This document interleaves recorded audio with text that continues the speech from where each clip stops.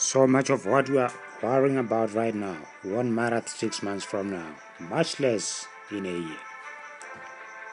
Your current predicament should never and can never be the end of your story. My mentor puts it beautifully. Don't make permanent decisions based on temporary situations. Don't make permanent decisions based on temporary situations. I know you are heading.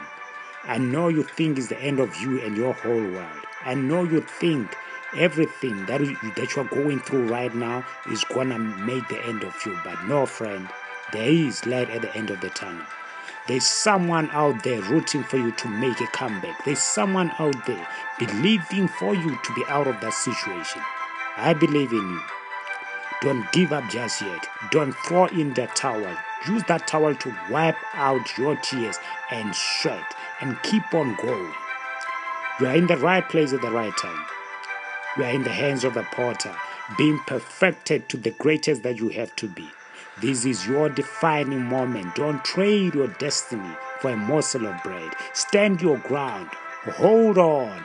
Don't allow anything to stand in your way of your mission. Strip off anything that is slowing down. It might be friends, it might be certain habits, whatever it is, strip it off. Stick to what brings you closer to your destiny. It was Bishop Jakes who said, when you hold on to history, you are doing it at the expense of your destiny. Victory is yours. Don't let anything stand in your way. Commit to be a long life learner. Commit to be a student of life. Be coachable. Be interested in learning new things. Make sure to go to bed better than you were yesterday. Be knowledge driven.